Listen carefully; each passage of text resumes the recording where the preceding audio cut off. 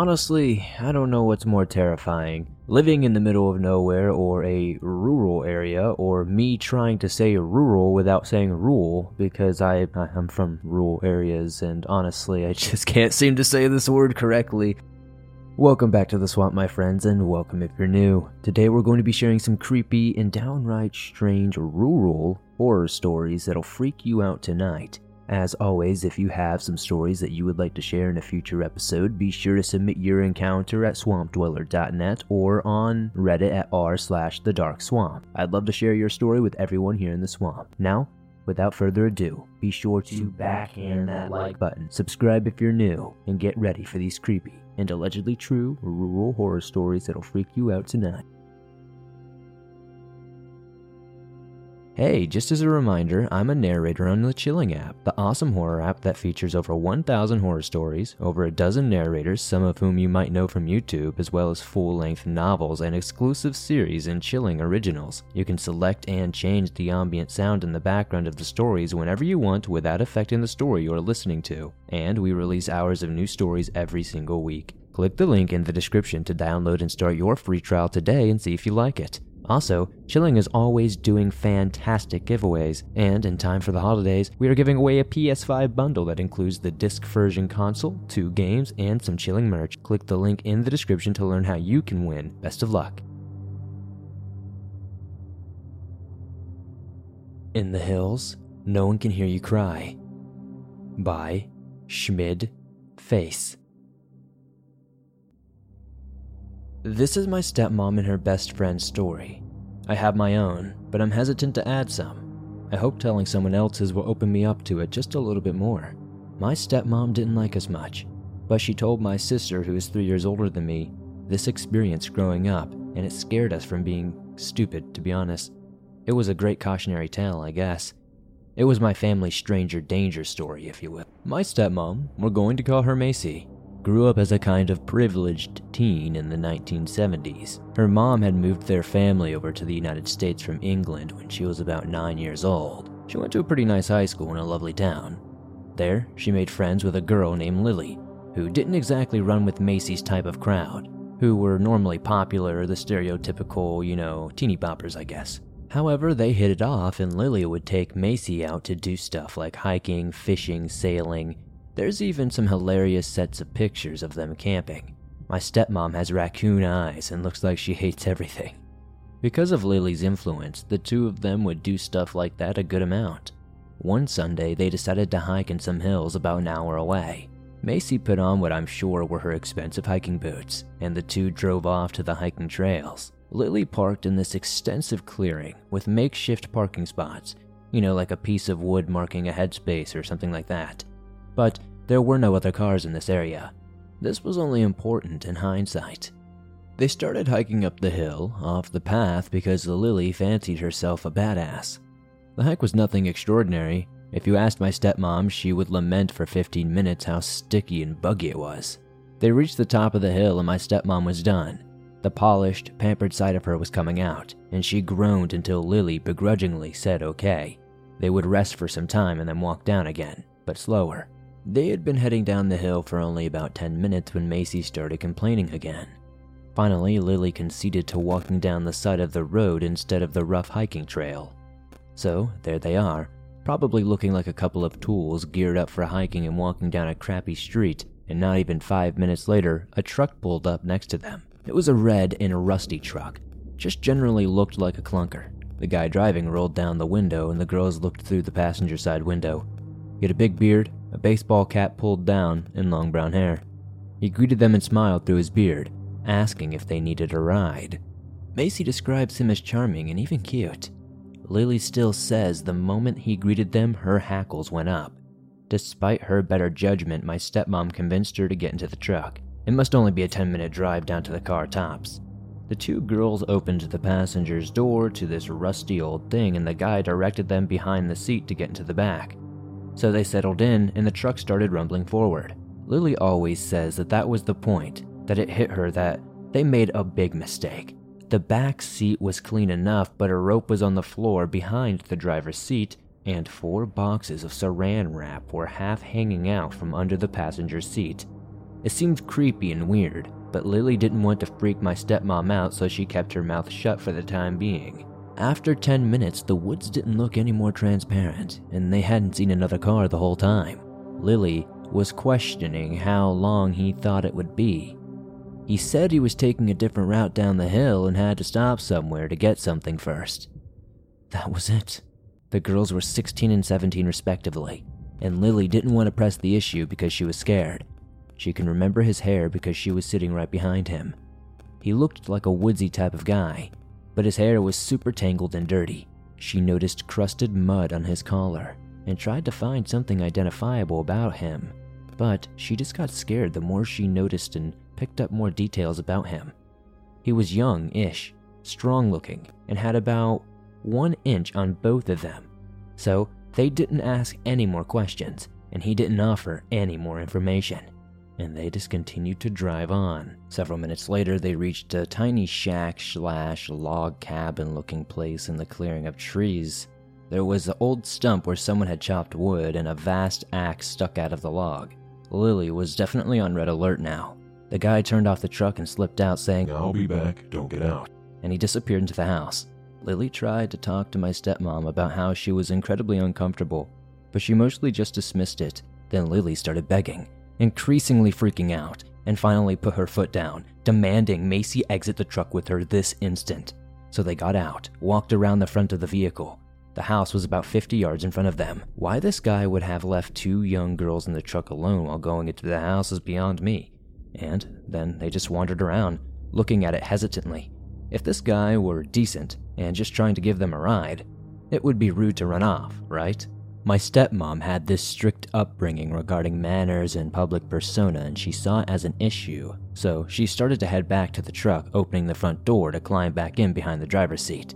Lily was beyond pissed off and followed her to yell some more. A big hatchet was on the driver's side floor, half hidden under the seat. It had dried red-brown stains covering the blade and stuck to the floor. Lily understandably lost her cool seeing it. My stepmom started getting hysterical. They decided that leaving was their best option and just booked it off to the side of the property into the trees. They bumbled around in the trees until Lily was confident they were on their way back down the hill. My stepmom cried the entire way down. Lily felt terrible about it, but was also completely freaked out that the guy would hear it and track them down. When they finally got back down to the bottom and saw the old wooden fence surrounding the original parking area, they were relieved. But as they got closer, they saw it. The truck. It was parked on the other side of the gravelly makeshift lot. They were sitting there, facing the other way innocently. They couldn't see if anyone was in it. And of course, Macy wanted to run for the car, but Lily was super hesitant. Finally, she managed to calm my stepmom down, saying she wanted to wait before running out into the open to see what was there. Remember, this is the 1970s. There's no cell phones, there were no ranger stations or anyone around. The parking lot was big, empty, and open, and who knows what would have happened if they had decided to stroll across it. Thankfully, Lily convinced my stepmom to chill, and the two of them hunkered down against a big tree hidden by bushes and other trees and waited for what seemed to be a couple of hours. When dark started to fall, all the animals started coming out and making noises. Macy predictably started getting antsy about this and bothering Lily, who was tired and moments away from giving in. She was planning their dash to the car when they heard a clunk across the twilight-lit lot. They watched as one of the back doors of their car swung open, and the bearded guy slid his way out of the back seat. He got out, shut the door, looked around at the surrounding woods for several moments, and then walked back to his truck. The truck lumbered past their car and was out of sight. Several minutes after watching him drive away, they sprinted to their car as fast as they could, jumped in, and peeled out before they had even shut the doors.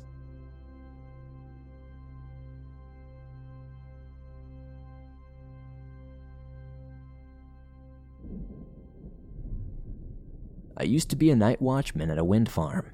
What I saw still haunts me. By Horror Writer 1717. I used to love my job. I was a watchman at a wind farm. I had to make rounds a few times a night to ensure no one was messing with the wind turbine. I would read a lot of books, and eventually, if I got bored, I'd bring my portable DVD player and watch movies all night. The only thing that broke up the time was the patrols. I'd arrive every night around 9 p.m. and get relieved by day shift at 9 a.m. There wasn't much to it. I'd pull up beside the watchman I was facilitating, we'd exchange pleasantries, he'd tell me if anything went on during the day, and then he'd be on his way. I don't remember him telling me anything more than seeing a deer or a bear. A dozen windmills stretched out over 5 miles, each connected by a dirt road. When I started working for this company, I would get out and check the locks on the access doors to each windmill. Then, after about 5 years, I'd drive by and barely glance at things. Most times I'd still watch my movie or show while still moving. Not a lot of traffic on that dirt road. I went into a ditch only once but got the car out with minimal difficulty. The worst part about that was the embarrassment. One evening I was in a hurry and running late. I jumped in the car and flew to the worksite with something nagging in the back of my mind. I made it just in time, got my report, and settled in for my routine. I did my first round with no problem. Twilight had just faded, leaving the world diving into nighttime darkness. Clouds had been forming all evening, and I saw a flock of turkeys across my path near one of the fields. That definitely meant it was going to storm. My first round through was a breeze. Nothing was happening as of yet, and I didn't see the animals I'd usually see except for the turkeys. Maybe since it was going to storm, the other animals were battening down the hatches and settling in wherever they were. The drive around the 5-mile dirt road circle took around 30 minutes. They don't like us going very fast, and technically we're supposed to check the door and each lock on these turbines. So the other drivers and I have made it timed so it looks like we checked. I returned to the main building a little after 9:30. I pulled out my portable DVD player and started watching Die Hard. Then of course I fell asleep. I woke to credits rolling. Shit, I said, remembering my missed round. I threw the car in gear and flew off towards the wind turbines. It was right then and there that I remembered what I had forgotten before coming into work. A flashing light announced, low fuel. I cursed myself for forgetting to fill up yesterday on the way home. This is my second round, I thought. I should have enough to make it through the rest of the night and get to a gas station. This was the thought I clung to for the rest of the night. My second round was uneventful. My eyes were constantly drawn to the fuel gauge, but I could do nothing about it. Once you're in for the night, you have to stay. If they caught you driving off the job, you're fired. No ifs, ands, or buts. I don't want to lose such a gravy job, so I stayed. Although there were a couple of times I considered a quick 2-mile trip to the gas station. The problem was my boss. He was a bit of a prick and liked to pull surprise inspections all night. He wanted to pretend he was being a nice guy and showing up to see if I needed anything, but I knew why he was actually. So if he showed up tonight, I would have to ask for a couple of gallons of gas. Maybe that would solve my problem and keep him from inspecting so often. Partway through my second movie, Die Hard 2 of course, I went for my next round. It had just started to rain, making my windows fog up and my defroster wasn't working too great. When I went for my fourth round, the weather had decided to switch up from mildly annoying rain to grab the animals and head for the Ark. It was raining so hard I could barely see in front of me. I drove at a crawling speed. The rain had worn ruts in the road. Some of the lower depressions had puddles across the entire street. I was glad I was driving a Jeep. I got right in the middle of one of the giant puddles when my engine gave out. I cranked and cranked, but it was no use. I was out of gas. I was never going to live this down. I could see it. 5 years from now, the other guy would tell the story about the moron who ran out of gas in the middle of a rainstorm. So now I had the decision to make. Do I stay in the car, ride out the storm, or walk back to the main building and wait for the day shift to arrive? I checked my watch. Nearly 8 hours until my relief came. The way it was raining, there was no way I was walking back. If there had been an emergency gas can full of fuel, I might have considered it. But the can hadn't had any gas in it for quite some time. Yet another wonderful present from my idiot boss. He said it was a waste of gas to have it sit around and grow old. I guess the concept of emergency never really crossed his mind. I didn't want to drain the battery as well, so I didn't watch any more movies. Instead, I sat and listened to the rain pound on the roof of my car like someone was dropping marbles from the sky. That's when my mind started playing tricks on me. It was as dull as I was, and I decided to have a little fun. I was whistling a little tune in my off-key way that makes people stuff cotton in their ears when I glanced in the rearview mirror. The mirror reflected something. I swore I saw a set of eyes looking in the back window. I whipped around so fast my neck cracked. but there was nothing there. I hit the door lock button just to be sure, as if that would help me in the middle of nowhere in a downpour. My whistling grew louder and more off-key, as I did all I could to avoid looking in the mirror. Eventually, it was just too much. My eyes were drawn to the mirror like a magnet. I looked, and there was nothing there that I could see. I chuckled nervously at myself for being stupid, leaned back against the headrest, and tried to relax. I don't remember falling asleep, but waking up to nothing. No sound of pounding rain, no sound of animals, no crickets even. It was honestly unnerving. I lowered the window a few inches and listened. There was still no sound, not even the whooshing of wind turbine blades as they spun. I looked at the closest one, and the blades were still. They weren't even moving. It was unusual for the wind to be so calm that it couldn't even muster enough energy to turn the edges. I checked my watch and found I had been asleep for 4 hours. The storm clouds had drifted off and the moon had appeared. It wasn't complete, but it was bright enough to light the ground and create hundreds of shadows of the trees surrounding me. It really was a beautiful night, the kind of night that made me glad to live in rural Pennsylvania. It did make me seriously rethink waiting in the Jeep until morning, though. My mind held a tug of war as I hummed. Should I stay or should I go? I looked at my watch again. My relief would be driving through the gate in under 4 hours. What would he do if I wasn't there? It would be much easier to explain and have him get me some gas rather than wait for him to do his first round and find me sitting in the middle of the road. My mind was made up. I grabbed the flashlight from the glove compartment, staring momentarily at the handgun beside it. I thought about it, but decided to leave it behind. Most of the animals in these woods want nothing to do with humans, and others are easily scared away with a bit of yelling. I locked the door as I stepped out, and my foot landed in a deep puddle.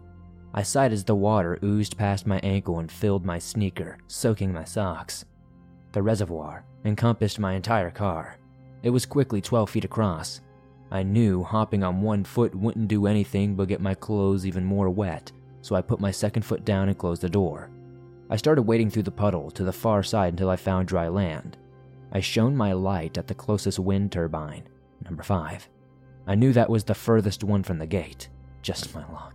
Being at the halfway point, it didn't matter if I went forward or back. I decided to go forward and started on my trek. The only sound I heard in the first part of my trip was my shoes squishing.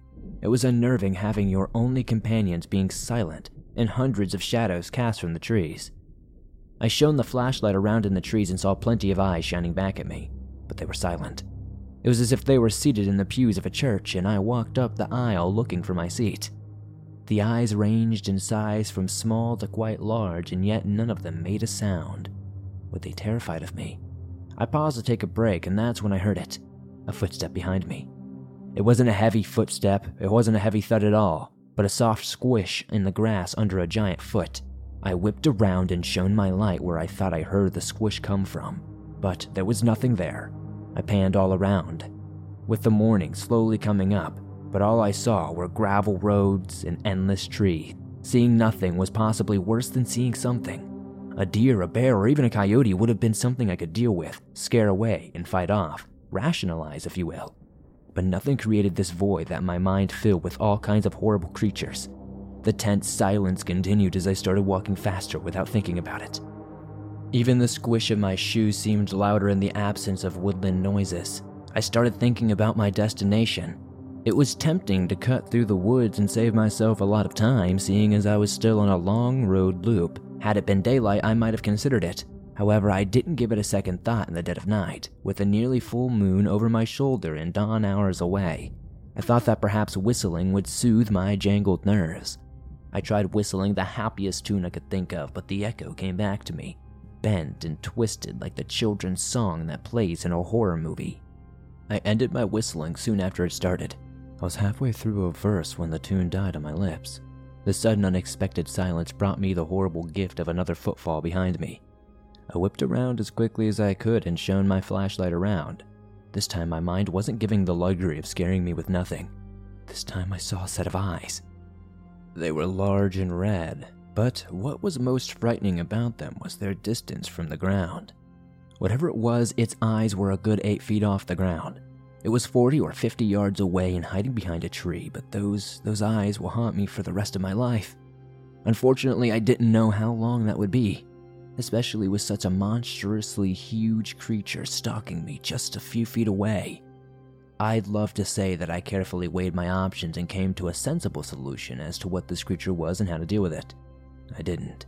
I ran like the devil himself was chasing me. It surprised me that I kept hold of my flashlight.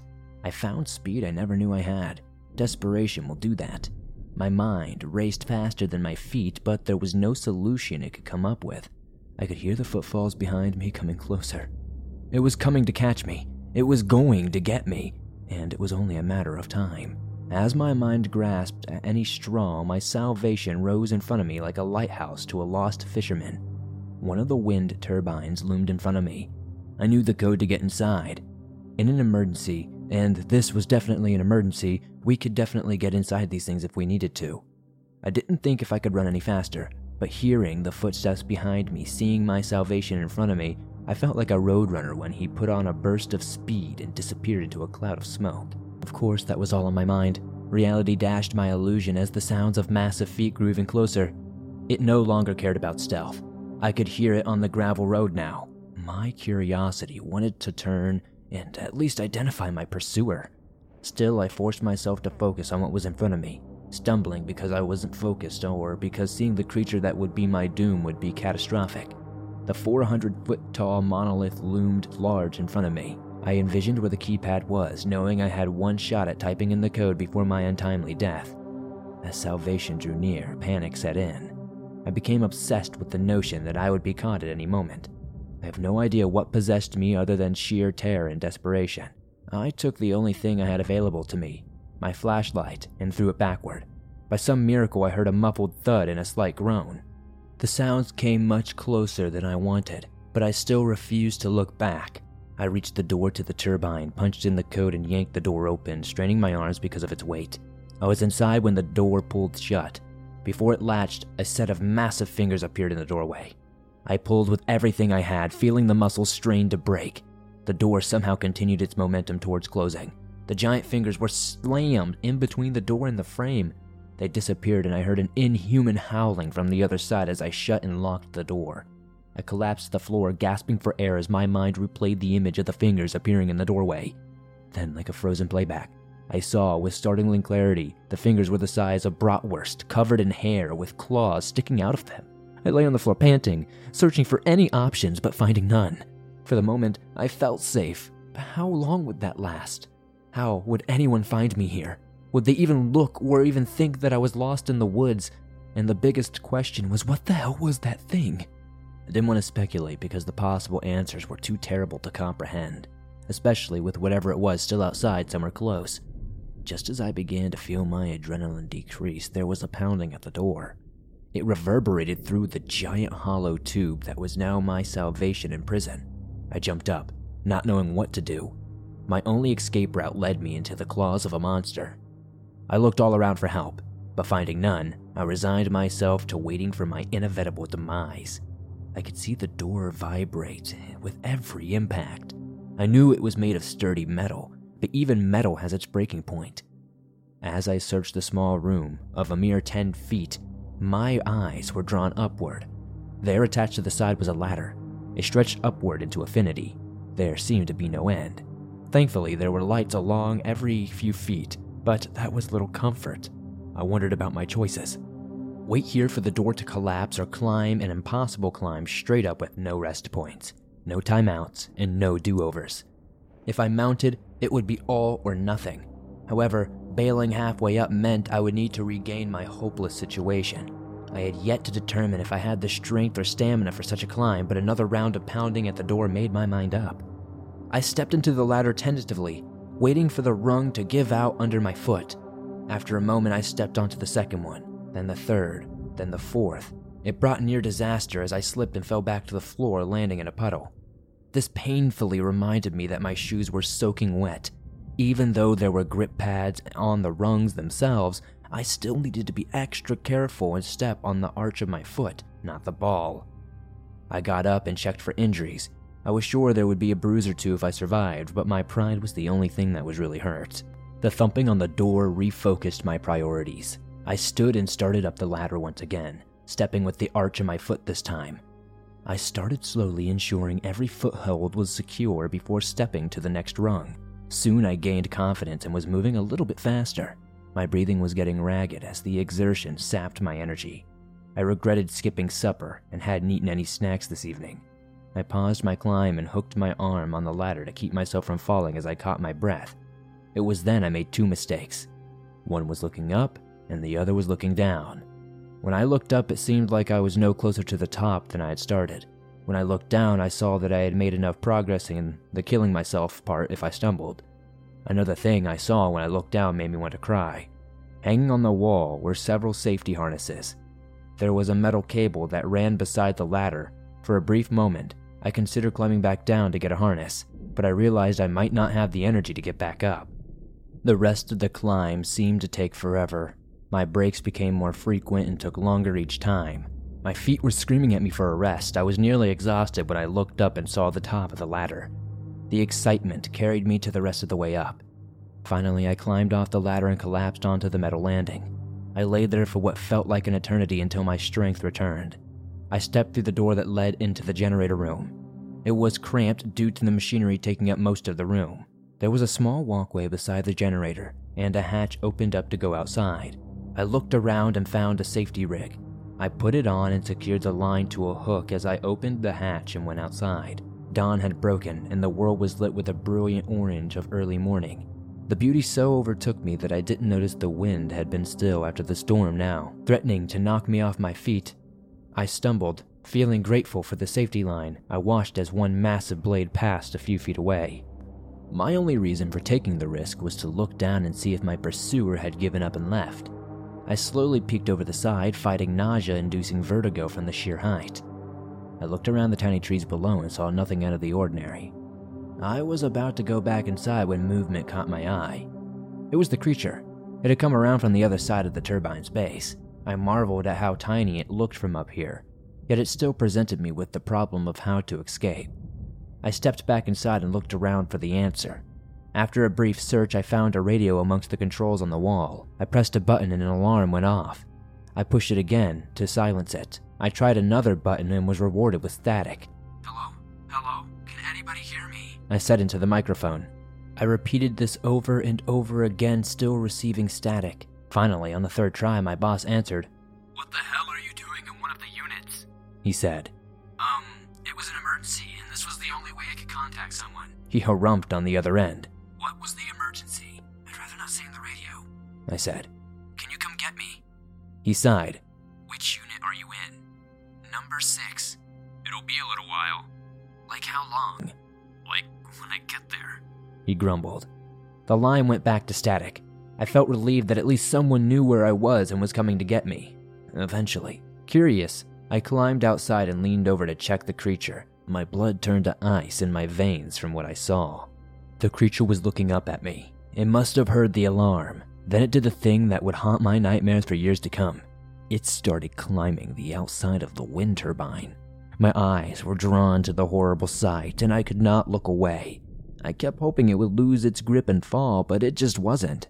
Instead, it got closer and closer. Around halfway up, my mind woke up to the danger, sending my body into action.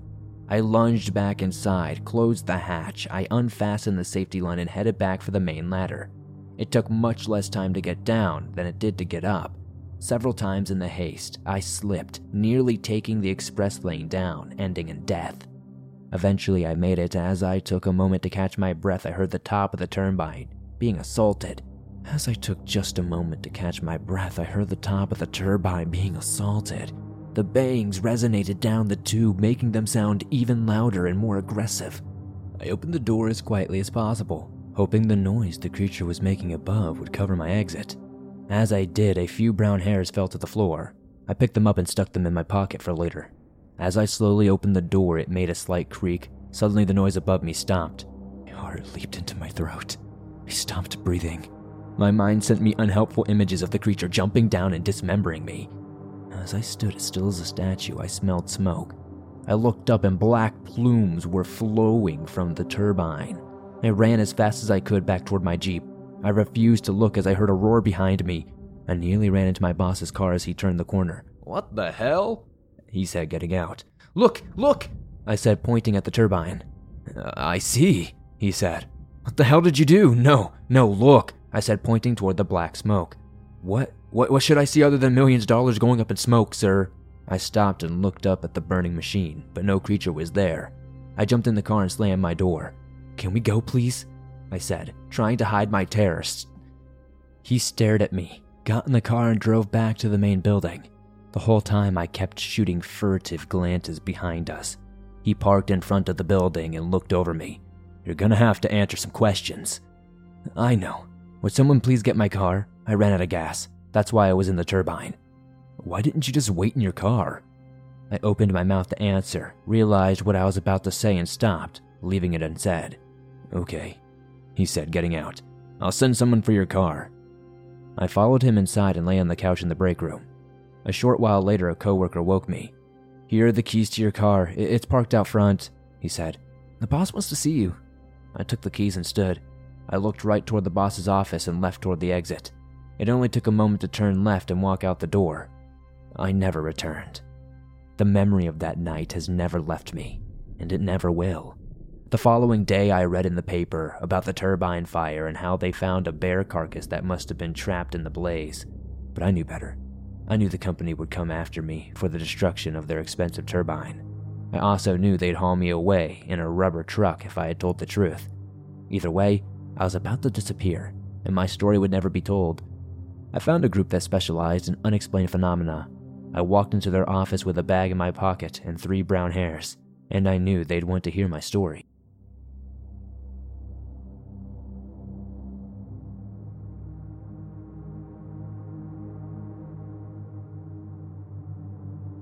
Man, these were some really intense rural horror stories.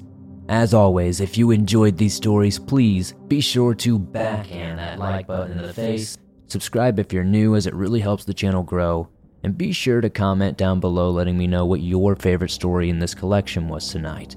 It helps me pick better ones in the future, and I love seeing your opinions. If you have a story that you would like to share in a future episode, send in your story at swampdweller.net or on Reddit at r/thedarkswamp. I would love to share your story with everyone here in the swamp. It's stories like yours that help keep this show going on a daily basis. If you're on the go but don't have YouTube Premium, but want to download and listen to your favorite Swamp Dweller scary stories no matter where you are, you can download them absolutely free from Spotify, Apple Podcast, Google Podcast, and pretty much anywhere else you find your favorite podcast online. Many thanks to Chilling for sponsoring this episode. If you guys haven't, be sure to start your free trial and enter to win that free PS5 giveaway. Don't forget to join me over on Instagram, Facebook, Twitter, TikTok, and pretty much every other social media. And I'll see you all soon with another creepy episode.